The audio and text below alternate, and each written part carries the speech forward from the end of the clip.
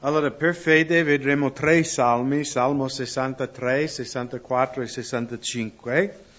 E io non so se Tyler e Sharon sapevano cosa portavo questa sera come studio biblico, anche perché ho un po' interrotto i salmi, ho fatto un po' di studi anche del Vangelo di Luca in questi giorni, ma comunque quel canto che hanno cantato, in terra arida, cioè quello è preso da Salmo 63. No, questo canto, e quindi almeno ogni tanto, una volta all'anno, io e chi guida la lode siamo in sintonia. No, scherzo. No. È bello anche per me quando il Signore mi conferma una cosa, no? Attraverso di loro, no? Che loro pensano di aver scelto per caso un canto, eppure era un canto proprio di questo salmo.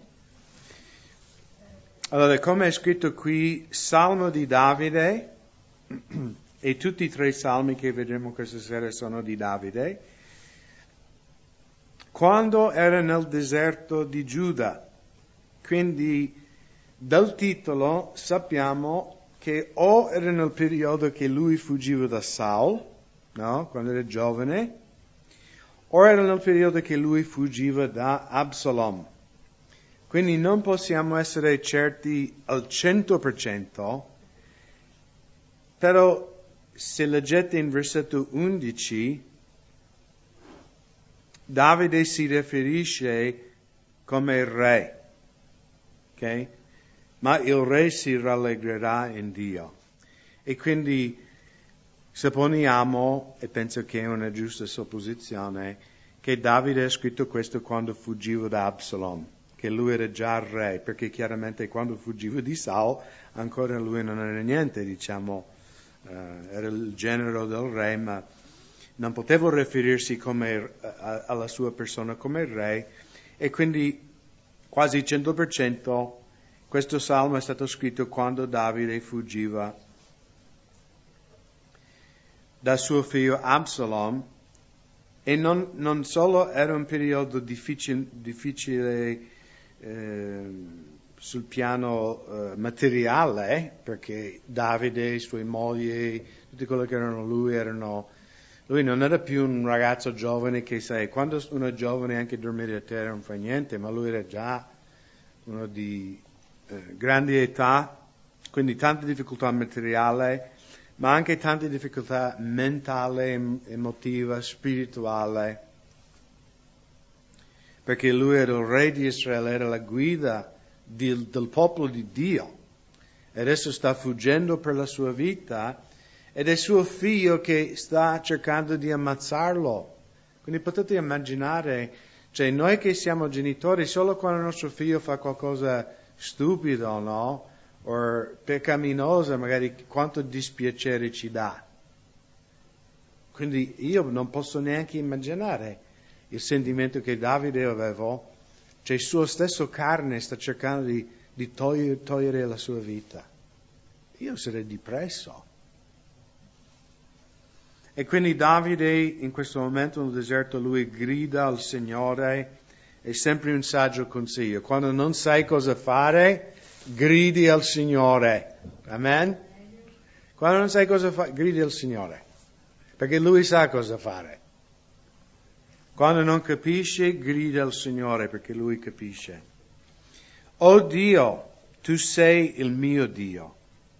Quindi Dio è un Dio personale, non è un Dio così, accampato così. Dice, Tu sei Dio, ma Tu sei mio Dio. Noi abbiamo un rapporto personale. Abbiamo un rapporto intimo. Non sei un Dio vago che io prego, ma speriamo che mi ascolti. A volte anche alcuni credenti sembrerebbe che loro hanno un Dio così. Ma non so, fratello, se il Signore ascolta le mie preghiere. Ma non so, il Signore, se è con me o non è con me. No, deve dire, oh Dio, Tu sei mio Dio. Noi ci conosciamo, abbiamo un rapporto personale. Io ti cerco al mattino. Allora, io non voglio essere legalista, no, riguardo quando un credente deve cercare il Signore, perché alcune persone dicono, a me viene più facile magari la sera prendermi un tempo della parola. Secondo me è sempre buono in ogni tempo, però è anche buono di cercare la prima cosa della tua giornata, il Signore, perché è una priorità, no? Tutti noi abbiamo priorità nella vita, giusto? No, se per te è una cosa importante, no? Per esempio un tifoso, io non sto seguendo il calcio in questo periodo, ma in Italia si segue tanto il calcio, giusto? Se tu sei un tifoso del Milan o della Juventus e tu hai biglietti per lo stadio per andare a vedere una partita, e qualcuno sa quanto costano i biglietti? Io non neanche so quanto costano. 50 euro? No, se tu hai pagato quei soldi, no, tu sarai in tempo per la partita. E dice, ma non me ne frega niente, vado anche a metà della partita. No, hai pagato, hai preso, no, tu sarai là, tu sarai lì prima, no, di non mancare niente, perché è una priorità della tua vita. E anche qui Davide dichiara che se io ti cercherò la prima cosa della mia giornata, tu sarai numero uno per me. Poi tutte le altre cose verranno dopo. E io ho scoperto questo per esperienza personale. Quando io cerco il Signore, la prima cosa della mia giornata va molto meglio. Questo è garantito. Magari non avrei bisogno di cercarlo la sera. Perché di solito ho visto anche che quando comincia la giornata in comunione col Signore è anche molto più facile rimanere in comunione con Lui tutto il giorno. L'anima mia è setata di te, e a te anela la mia carne, in terra arida e riarsa senza acqua.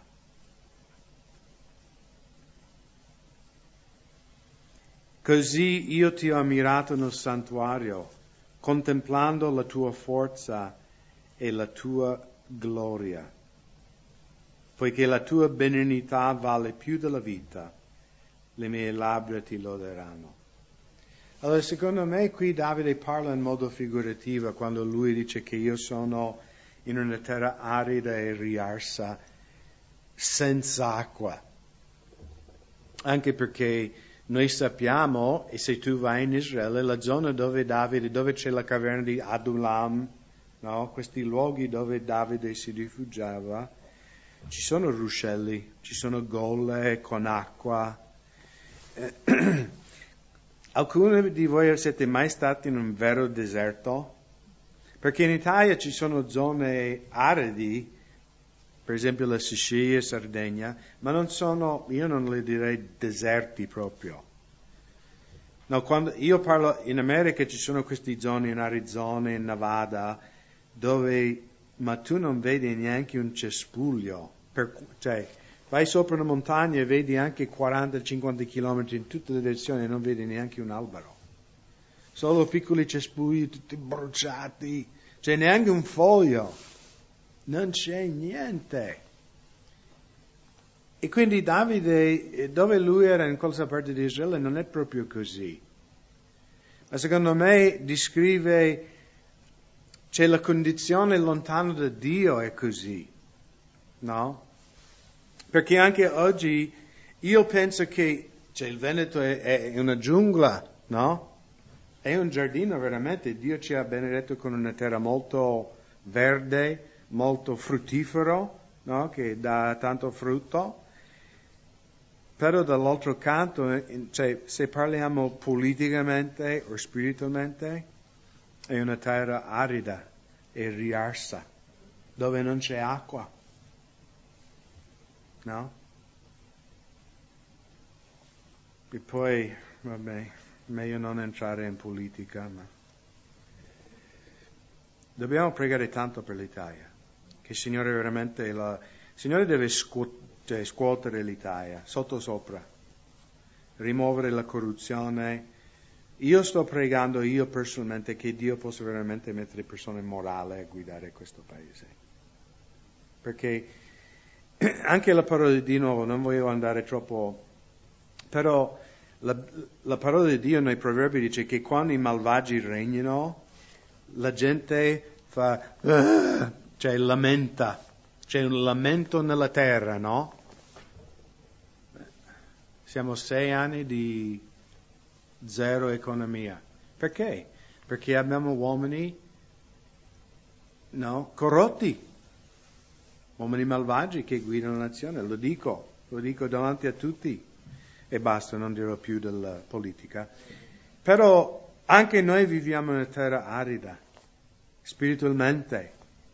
C'è poca conoscenza del Signore, siamo d'accordo? Però come Davide, anche se viviamo in una terra arida e riarsa senza acqua, noi possiamo trovare soddisfazione nel Signore. Amen.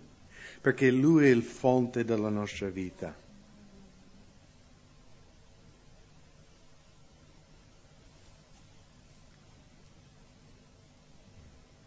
Così ti ho ammirato nel santuario, contemplando la tua forza e la tua gloria, poiché la tua benignità vale più della vita. E di nuovo il canto che hanno fatto i ragazzi. Le mie labbra ti loderanno, così ti benedirò finché io vivo, e nel tuo nome alzerò le mie mani. Quindi quando noi lodiamo il Signore, c'è anche un'esternazione di questo lodare, no? Nelle chiese ci sono 2 estremi, no? Quelli stra-rigidi e quelli come si può dire? Esuberante, ok? E non voglio giudicare né uno né l'altro, perché ogni persona è diversa, ogni persona relaziona con Dio in un modo diverso. Però io credo che se abbiamo conosciuto davvero il Signore, ci sarà un esternarsi di questo amore, di questo rapporto. Non sarà una cosa invisibile alle persone intorno a noi. No? Magari ci verrà un sorriso ogni tanto perché abbiamo la gioia della salvezza. O magari, no? Io mi ricordo la prima volta che ho visto in chiesa le persone alzare le mani, perché io sono nato in una famiglia luterana, quindi da piccolo, Natale, Pasqua, sai, queste cose annuali, andavamo nella chiesa luterana a fare messa e lì nessuno alzava le mani, no? C'erano i inni con l'organo, sai, quei organi col tubi di bronzo, quello che sono, e si cantava, però nessuno alzava le mani, no? E io la prima volta che ho visto le persone alzare le mani, ho detto, mamma mia, questi sono tutti pazzi. E io ero già credente. E ho detto, mamma mia, questi sono tutti sbilanciati, no? Io ero in Hawaii, con Gioventù in Missione. E poi dopo 2 o 3 mesi sono diventato anche io sbilanciato. No, perché... Mi ricordo una mattina perché io lavoravo lì con Gioventù in Missione come volontario e ogni mattina noi volontari ci trovavamo per avere un tempo di lode e preghiera, no? Tipo 20 minuti prima di cominciare la giornata lavorativa.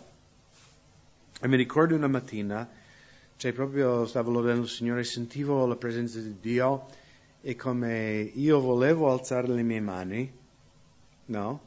Perché mi veniva spontaneo, no? Quando sorge con la gioia del Signore, no? Vuoi esprimerlo, però sei un po'... Le mie mani erano un po' bloccate, no? Perché ho detto, magari qualcuno mi vedrà che faccio quella cosa che fanno i pazzi, no? Comunque ho guardato un po' in giro, no? Sai, tipo, alleluia, no? Tipo... Magari voi pensate, ma il pastore è veramente un pazzo, no? Però io facevo questi giochi mentali, cioè, alzo la mano, non alzo la mano, e poi alla fine ho detto, Signore, non mi interessa quello che pensano. Cioè era proprio il Signore, dovevo vincere il mio orgoglio, no? dimostrare pubblicamente il mio amore per lui. Quando io mi sono innamorato di Silvana, nessuno doveva frenarmi nel mostrare pubblicamente il mio amore per lei.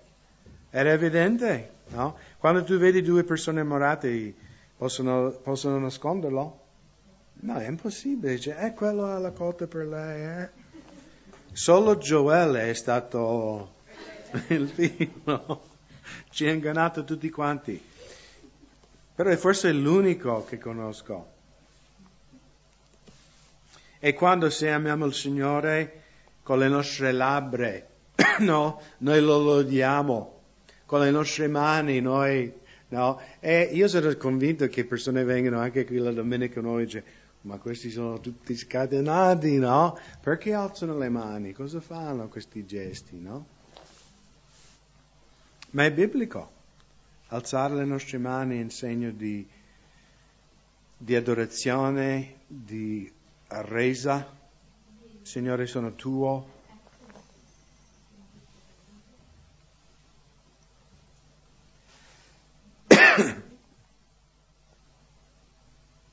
Versetto 5. L'anima mia sarà saziata come di midollo e di grasso, e la mia bocca ti loderà con labbra giubilante.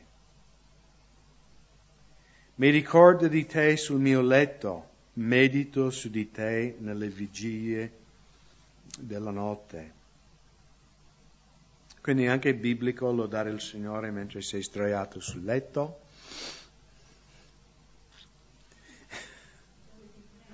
No, quando qualcuno alzati, no, sto lodando il Signore in verticale, no? No, in orizzontale.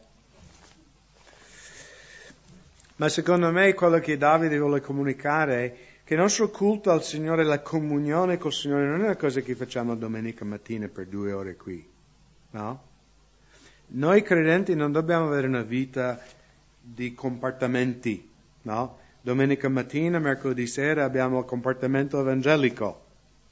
Poi nell'ambiente del lavoro abbiamo il comportamento Veneto Produzione, no? Nella nostra famiglia abbiamo un altro comportamento che ci comportiamo voi comprendete il compartimento, no? Tipo una scatola, no? E a volte, no? Anche noi credenti abbiamo un comportamento qua, un altro comportamento qui. Ma non deve essere così.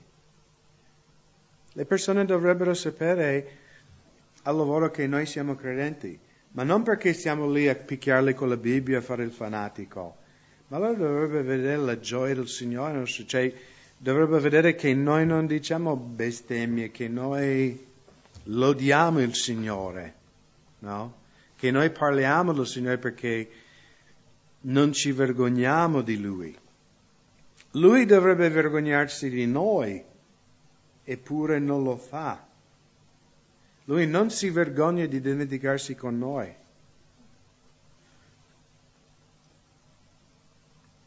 E quindi anche nel letto dobbiamo lodare il Signore, anche nel lavoro dobbiamo lodare il Signore. Mentre guidiamo la macchina. A volte pensiamo alla preghiera è solo per la riunione di preghiera. No, la preghiera è parlare con Dio.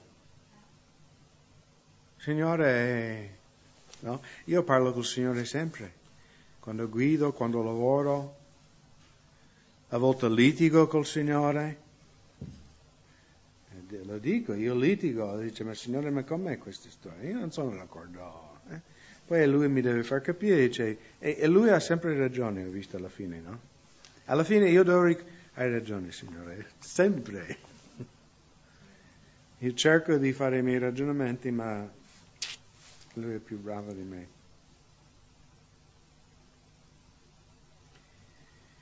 Poiché tu sei stato il mio aiuto, il canto di gioia, io canto di gioia all'ombra delle tue ali. L'anima mia si tiene stretta a te e la tua destra mi sostiene.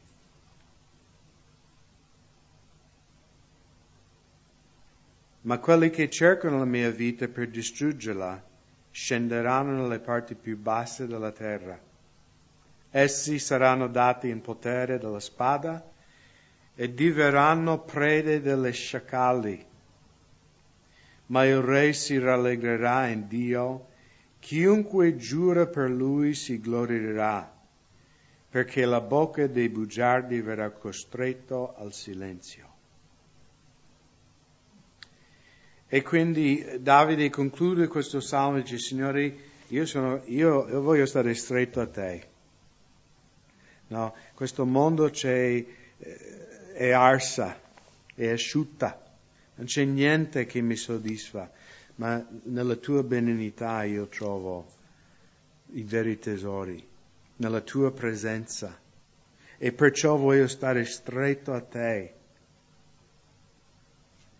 A volte viene da me un credente e dice: ma fratello, ma stai dicendo che se io faccio questo ancora sarò salvato? Se io rubo, se io... Una volta è venuto da me un fratello e dice: ma se è come dice te che siamo salvati per grazia, allora se io vado con una prostituta sarò ancora salvato? E io ho detto: fratello, se tu vuoi andare con una prostituta non sei nato di nuovo. E poi ho detto: perché vuoi sapere quanto vicino all'inferno puoi vivere? Dovresti venire da me e dici: fratello, come posso vivere stretto al Signore? E io ho detto: io non voglio sapere quanto vicino alla linea devo avvicinarmi per perdere la salvezza. Io voglio sapere come posso stare più lontano da quella linea.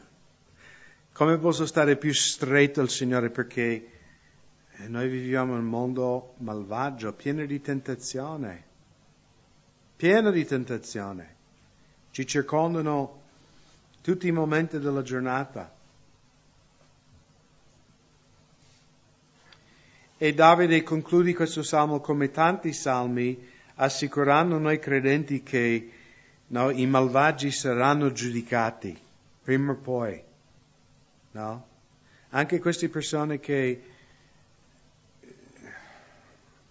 Ieri vedevo una cosa sulla televisione che parlavano di questo Expo del Mosè, quanti soldi sono stati rubati, eppure hanno avuto la faccia di alzare le tasse sulle pellets. Cioè, noi poveri, che già hanno rubato i soldi nostri perché erano le nostre tasse che hanno... Ma se lo vedranno col Signore, questi. E questo ci tiene in prospettiva, perché se noi guardiamo troppo il telegiornale la situazione, c'è veramente da tagliare le vene, no? Cioè, ma non dico come mezzo scherzo, perché è veramente una situazione disperata.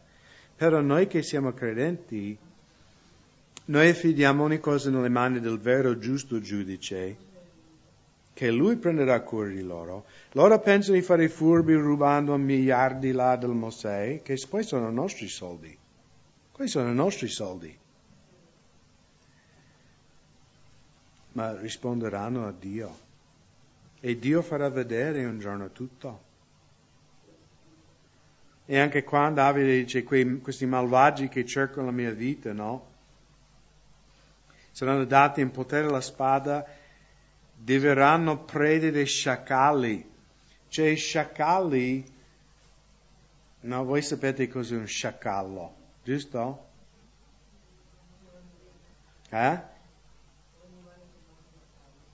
Sì, ma i sciacalli cosa sono conosciuti? Cioè, avete mai visto i sciacalli come adoperano? Perché non sono come il leone, sai, bravi cacciatori che da solo prendono una preda, no? Cioè, girano intorno, quel mezzo moribondo animale. Avete mai visto come fanno fuori poi, a pezzettini? Potete immaginare una morte più terribile, di essere fatta a pezzi dei sciacalli? Io non potrei immaginare. Però questo aspetterà i malvagi, quelli che respingono il Signore. Per i credenti, Perché qui in versetto 11 dice chiunque giura per lui, questo giurare è un modo di dire che tu confidi nel Signore, no? Non nel senso io giuro nel nome del Signore farò il bravo, no? Ma quando lui dice ma il re si rallegrerà in Dio, chiunque giura per lui si glorierà. Quello che lui vuol dire con questo giuro è come io pubblicamente dichiaro io appartengo al Signore. Quindi i credenti, loro avranno gloria alla fine. Noi avremo gloria, fratelli. Non gloria, no, un Lamborghini. Io avrò una nave spaziale placata in oro. No, non lo so. Però, noi saremo in paradiso. Io penso che, come non avremo questi corpi limitati del tempo e dello spazio, questo è solo il mio pensiero, secondo me noi saremo in grado anche di viaggiare alla velocità della luce, o anche più veloce, no? Potete immaginare, no, girare lo spazio, vedere le galassie, no? Io non vedo l'ora. Altro che girare un Lamborghini, non mi interessa, no? Io mi siederò con il creatore dell'universo. Devo essere geloso io dei malvagi? No. Allora, Salmo 64, questo è conosciuto dai ebrei come il Salmo della lingua malvagia. Okay? Perché Davide parla della lingua. Di nuovo lui comincia questo Salmo invocando l'aiuto di Dio e conclude questo Salmo assicurando i credenti che alla fine i giusti prevaleranno in ogni cosa. Ascolta la mia voce, o Dio, nel mio lamento che innalzo a te. Preserva la mia vita dal terrore del nemico, nascondimi dalle macchinazioni dei malvagi, dalle folle turbolente dei operatori di iniquità. Essi affilano la loro lingua come una spada, scaglieranno le loro frecce usando parole amare, per colpire di nascosto l'innocente. Lo colpiscono all'improvviso senza alcun timore. Si incoraggiano a vicenda in imprese malvagie, parlano di tenere lacci di nascosto e dicono chi li vedrà. Tramano cose malvagie e dicono abbiamo messo a punto un piano perfetto. I pensieri reconditi e il cuore dell'uomo sono imperscrutabili. Ma, ok? Versetto 7. Ma Dio, ok? E di nuovo Davide parla di queste persone sono contro di lei, lui sparlano. Sapete che a volte possiamo fare più male con la lingua che col pugno? No? Col pugno magari puoi far male fisicamente una persona, ma con la lingua, qui in Italia no, però l'anno scorso una ragazza in America è stato incriminato dallo Stato per aver fatto il bullismo su Facebook su un'altra ragazza che poi si è suicidata. Questo neanche parlava faccia a faccia con quest'altra ragazza, solo faceva tipo battute e calunnie e cose sul Facebook. Quindi il potere, come Giacomo ci parla del potere della lingua, può essere un fonte o un grande veleno. Infatti Giacomo dice, chi può domare quella bestia, no? E infatti anche questa è una cosa che mi ha sempre convinto della veracità della parola di Dio. Perché Dio, se ricordate bene in Genesi, no? Cosa ha detto Adamo sul creato? Quando Dio ha creato tutti gli animali, cosa ha detto Dio a Adamo? Esatto, prima lui ha detto, Dio voleva vedere cosa Adamo chiamava ogni cosa, poi Dio ha dato un comando ad Adamo di dominare su tutti questi, no? E anche più avanti in Genesi, anche a Noè, Dio dichiara a Noè, io ho messo il timore di te dentro il cuore degli animali, no? Perché se tu pensi un po', no? Cioè l'uomo ha dominato ogni animale sulla faccia della terra. Eppure fisicamente non siamo più forti di un elefante. No, se quell'elefante vuole, no, viene, lui gira, no, e ti schiaccia come una mosca. E in India, quando abitavo lì, ogni tanto capitava che magari un padrone era troppo malvagio, picchiava troppo l'elefante un bel giorno dice, tu mi picchi, adesso mi siedo sopra di te, mentre dormi. Però per dire, l'uomo, cioè abbiamo, qui in Italia, ma forse c'è, no? In America c'è questi parchi SeaWorld, no? Dove ci sono le orche, c'è balene, e c'è questo uomo dentro con la multa, no? Muta. C'è l'L? Muta. Allora quell'orco, quell'orca, quanto ci vuole a mangiare quell'uomo? Farlo fuori. Un millisecondo, no? Lui deve solo decidere, un morsetto, l'uomo è morto. Eppure, sì, capita ogni tanto, ma in generale, le balene hanno timore dell'uomo. Quindi mi sono un po' vagato da questo salmo. Ma per dire che Giacomo diceva che l'uomo riesce a dominare tutti questi animali, ma questa piccola bestia qua, di 3 pollici, nessuno riesce a dominare.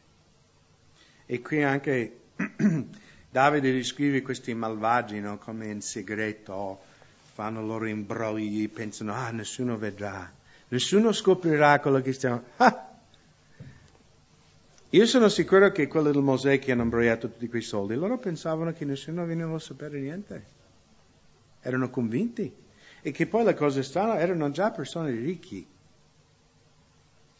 Cioè, non è come noi, sai, busta paga, 1.000 euro con la gay, cioè vivere mese a mese. Erano persone ricchissime. Ma loro pensavano, nessuno saprà. E indietro hanno fatto i loro imbrogli, Ma Dio ha visto. E Dio l'ha messo alla vergogna davanti a tutti. E speriamo che vanno in carcere. E che tutti i loro beni vengano sequestrati. E anche qui Davide in versetto 7 dice, ma Dio scaglierà contro di loro le sue frecce. Quindi stiamo attenti a scagliare noi frecce agli altri. Davide dice, tu scagli frecce, tu hai male lingua, no? Stai attento perché Dio scaglierà contro di te le sue frecce. Saranno improvvisamente abbattuti. Essi cadranno e il male fatto dalle loro lingue ricadrà su di loro. Chiunque li vedrà scuoterà la testa.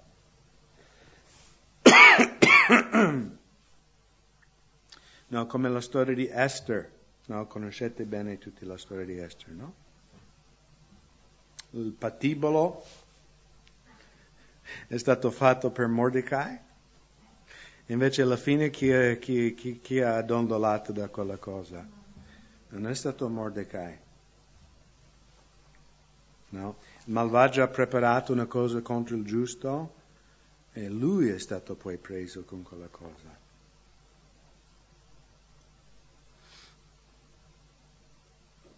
Allora tutti gli uomini temeranno e racconteranno l'opera di Dio e riconosceranno ciò che Egli ha fatto. Questa è la mia speranza anche per il nostro Paese.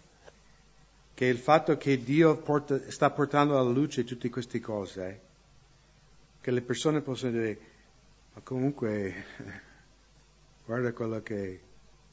tutti lo tenevano così e guarda adesso, dietro le sbarre. E Davide dice che gli uomini riconosceranno che c'è un Dio che regna. Che Dio, no, loro pensavano, ma Dio ha visto e Dio li ha giudicato apertamente. Allora tutti gli uomini temeranno, racconteranno l'opera di Dio e riconosceranno ciò che Egli ha fatto. Il giusto si rallegra nell'Eterno e cercherà rifugio in Lui, e tutti i retti di cuore si glorieranno. Amen. Ok, Salmo 65, abbiamo ancora 20 minuti. Ma comunque questo Salmo 65 faremo veloce perché diciamo da versetto 5 in avanti solo descrive il creato di Dio e la grandezza di Dio nel creato. A te, o Dio, spetta la lode in Sion, e saranno adempiuti i voti davanti a te. A te che esaudisci la preghiera, verrà ogni creatura. E qui è interessante che Davide, c'è fra tutti i modi, no, in cui lui potrebbe descrivere il Signore. Notate come, che titolo in un certo senso Davide dà al Signore. No? In versetto 2. A te che esaudisci la preghiera. Tu non sei un idolo muto di pietra che non puoi parlare, non puoi sentire. Tu sei un Dio che ascolta. Tu sei un Dio che risponde alla preghiera del tuo popolo. Anche quando Gesù è entrato nel Tempio e vendevano, facevano commercio, ricordate? E Gesù ha cacciato fuori e lui ha detto, sta scritto che la mia casa sarà un centro commerciale. No. La mia casa sarà una casa di preghiera per ogni nazione. No? E Gesù citava Isaia 56, versetto 7. La mia casa sarà una casa di preghiera per ogni nazione. Non ho detto che la mia casa sarà una casa di cantici. Non ho detto che la mia casa sarà una casa di teologia. Lui ha detto casa mia sarà una casa di preghiera per ogni nazione. I peccati mi avevano sopraffatto, versetto 3. Amen. Potete identificare con questo pezzo?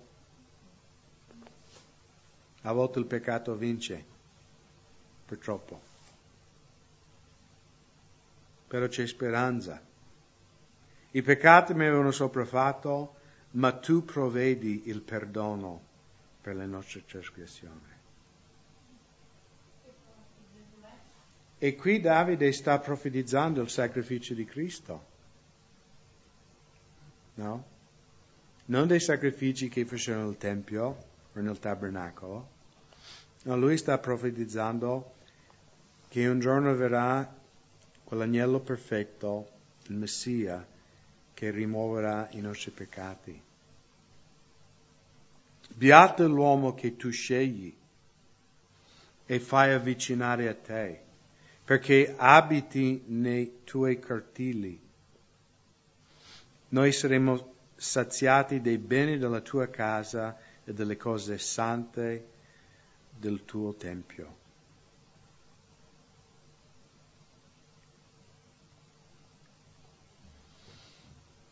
Allora, beato l'uomo che tu scegli. Qui c'è un grande dibattito, potrei fare 10 studi solo su questa frase. Cosa la Bibbia insegna riguardo la scelta di Dio? Allora, alcuni credono che Dio, prima di creare l'universo, prima che nessuno era nato, neanche Adamo e Eva, Dio aveva già deciso un tot di persone saranno con me in paradiso e un tot di persone saranno nell'inferno per tutta l'eternità, ma senza sapere da parte di Dio le vite che avrebbero vissuto queste persone. Okay? Già ho difficoltà in questo perché vuol dire che Dio è limitato nella sua conoscenza, no? Perché un calvinista dice, no, Dio, la scelta di Dio, noi eletti, e noi crediamo nell'elezione di Dio, perché è nella parola di Dio. Ma noi crediamo che l'elezione di Dio, o la scelta di Dio, quando Dio sceglie, Lui sceglie secondo la precoscienza. Ok? Cosa significa questo? Che Dio, anche prima di creare l'universo, perché Dio lo dichiara nel libro di Isaia, Lui ha detto, questo è uno dei modi che potete sapere che io sono l'Eterno che ha creato il cielo e la terra, che io posso dichiarare una cosa prima che accade. Io posso dichiararti quello che accadrà fra 1000 anni, perché io l'ho già visto.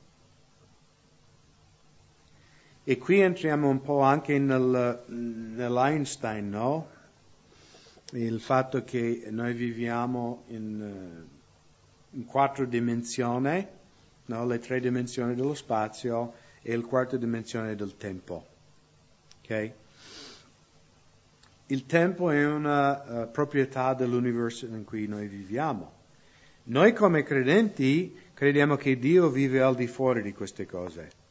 Quindi non è, perché sai, un ateo o anche un scienziato non credente dirà, ma cose soprannaturali non sono scientifiche, perché nell'universo in cui viviamo ci sono leggi fisiche e non possono essere violate queste leggi, no?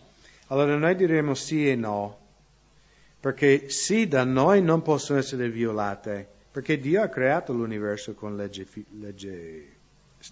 fisse, no? Legge della gravità. Però come Egli ha creato queste leggi, Lui è al di fuori di queste leggi.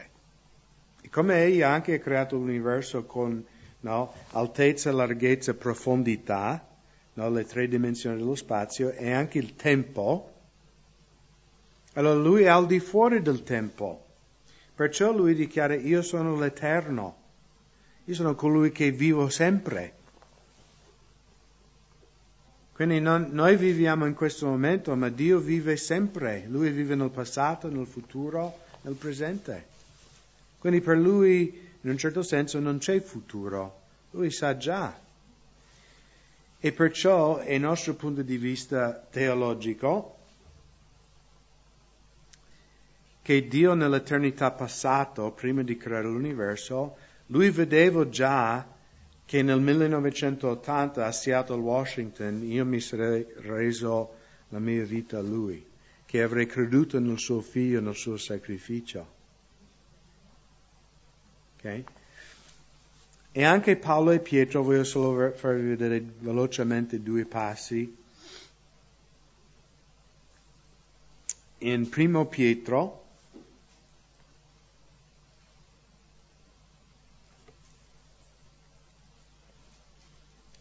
capitolo 1, versetto 2.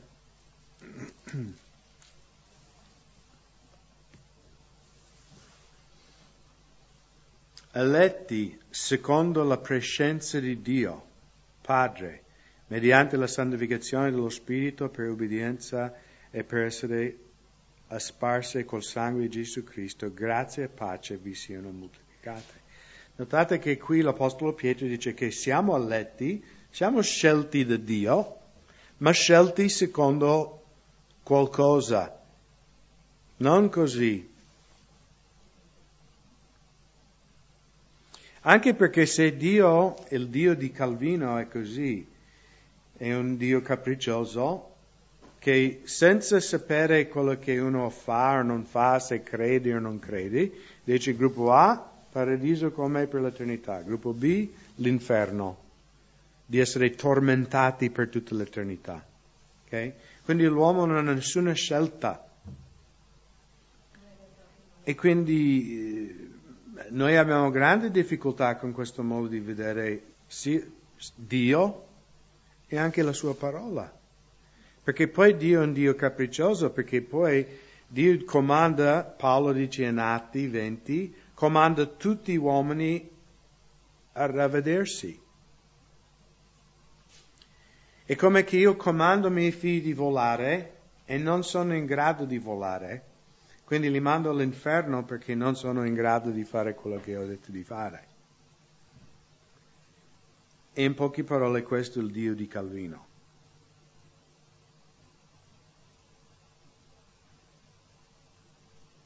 Ma noi crediamo che Dio, che è sovrano, ha creato ogni essere umano col libero arbitrio, che noi abbiamo la facoltà di credere o di respingere il sacrificio di Cristo, di ricevere il dono della vita eterna o di rifiutarlo.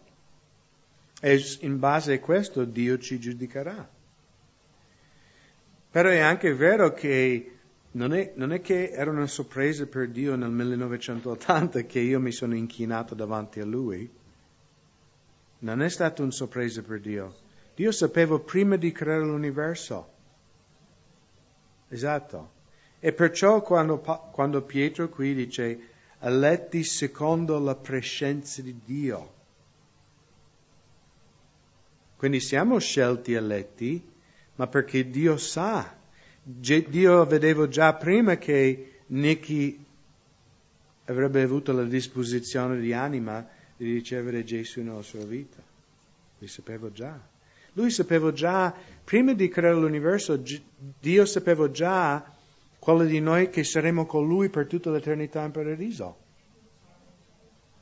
Ma non perché Lui, quelli che non saranno in paradiso, Lui non li vuole là.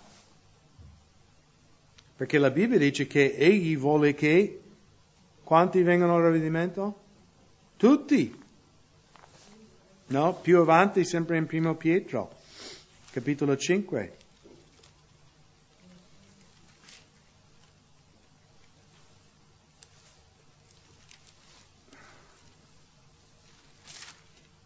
No, secondo Pietro, capitolo 3.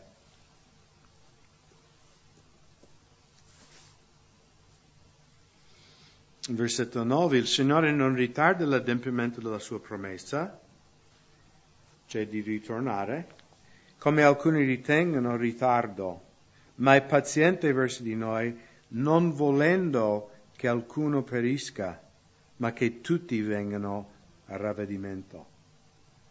Quindi il cuore di Dio è che tutti gli uomini siano salvati, però la realtà è che Dio sa già che tutti non saranno salvati. E poi in Romani 8, un passo che sicuramente conoscete a memoria, Romani 8, 28. Ora noi sappiamo che tutte le cose cooperano al bene per coloro che amano Dio, i quali sono chiamati secondo il suo proponimento, poiché quelli che Egli ha preconosciuti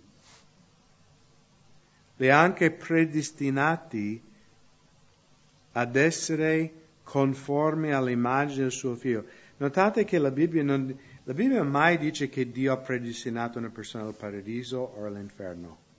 Non c'è neanche un versetto nella Bibbia che Dio ha predestinato al paradiso o predestinato all'inferno. Cosa siamo predestinati? Ad essere conformi all'immagine del suo Figlio.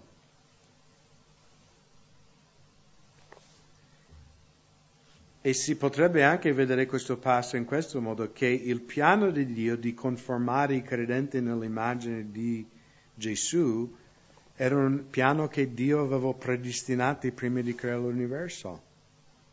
Mi seguite? No? Non che individui erano predestinati, ma che la Chiesa, il corpo di Cristo, era il piano predestinato di Dio che la Chiesa sarebbe conformata all'immagine di Cristo. Il piano di Dio era predestinato. È un modo di vedere questo passo e uno non può dire che non è, cioè,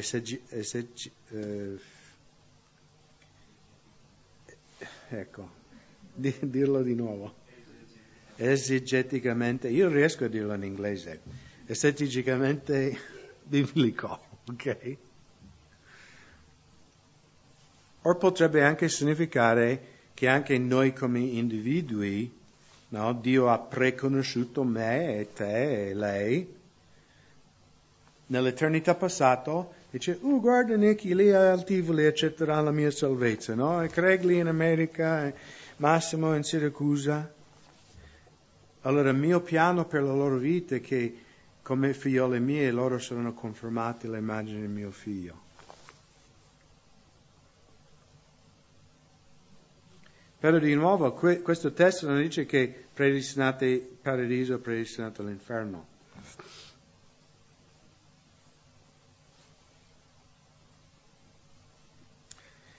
Poiché quelli che egli ha preconosciuti li ha anche predestinati ad essere conformi all'immagine del suo figlio, affinché egli sia il primogenito fra molti fratelli. E quelli che ha predestinati li ha pure chiamati. Quindi torniamo al Salmo, dice, beato l'uomo che Dio sceglie di avvicinarsi a Lui e di dimorare nei Suoi cortili. Allora Dio invita o chiama quelle persone che Egli ha preconosciuto.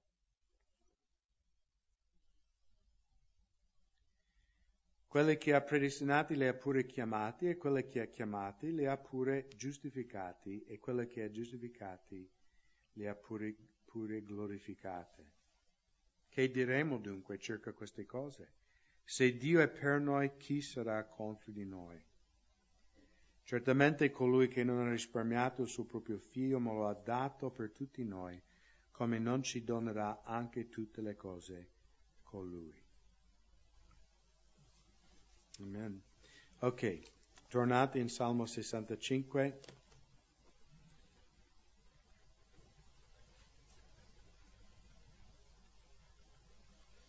Beato l'uomo che tu scegli e fa avvicinare a te, perché abiti nei tuoi cortili. Anche qui, secondo me, Davide sta profetizzando la nuova nascita, no? Perché Dio ci chiama, dice Craig, seguimi. Vieni vicino a me, ti voglio invitare di dimorare nella mia casa. Quindi siamo chiamati, invitati da Dio e poi invitati di far parte della sua famiglia, perché se tu dimori nella casa di uno, no, diventi parte della sua famiglia. Noi saremo saziati dei beni della tua casa, delle cose sante del tuo tempio. Nella tua giustizia tu ci rispondi con opere tremende, o Dio della nostra salvezza.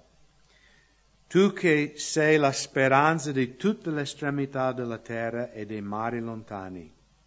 Con la sua potenza ha reso stabile i monti, essendo egli cinto di forza. Egli calma il fragore dei mari, il fragore delle sue onde e il tumulto dei popoli. E quelli che abitano all'estremità della terra hanno paura dei tuoi prodigi. Tu fai gridare di gioia i luoghi dove esci mattino e la sera. Tu visiti la terra e lo fa sovrabbondare, l'arricchisci grandemente. Il fiume di Dio è pieno d'acqua, tu procuri ai uomini il loro frumento dopo che hai così preparato la terra. Tu imbevi l'acqua ai suoi solchi, e livelli le zolle, le morbidisci con la pioggia e ne benedici i germogli. Tu coroni l'annata con la tua munificenza e le tue orme traboccano di abbondanza di bene. I pascoli del deserto grondano acqua e le colline sono ricoperte di letizia. I pascoli si rivestono di gregge e le valli si coprono di frumento. Essi mandano gridi di gioia e cantano. Ho letto una volta un insegnante di teologia e quando stavano studiando questo salmo lui ha detto ai suoi studenti: lascia perdere tutti i vostri libri di teologia per oggi, prendete solo questo salmo e andate a fare una passeggiata in montagna o sulla spiaggia o nei campi e fa che loro ti insegnino riguardo chi è Dio. Ed è vero, no? Voi sapete che io amo stare fuori, no? Io odio stare dentro. Mi piace stare... In America si dice un uomo dell'outdoors, no? Però qua dice un uomo di fuori, non lo so, dice, ma che è un vagabondo? No, però uno che ama la natura, no? E perciò quando vengono ospiti, io amo portarli in Dolomiti, dice, voi volete vedere i tempi di Dio? No.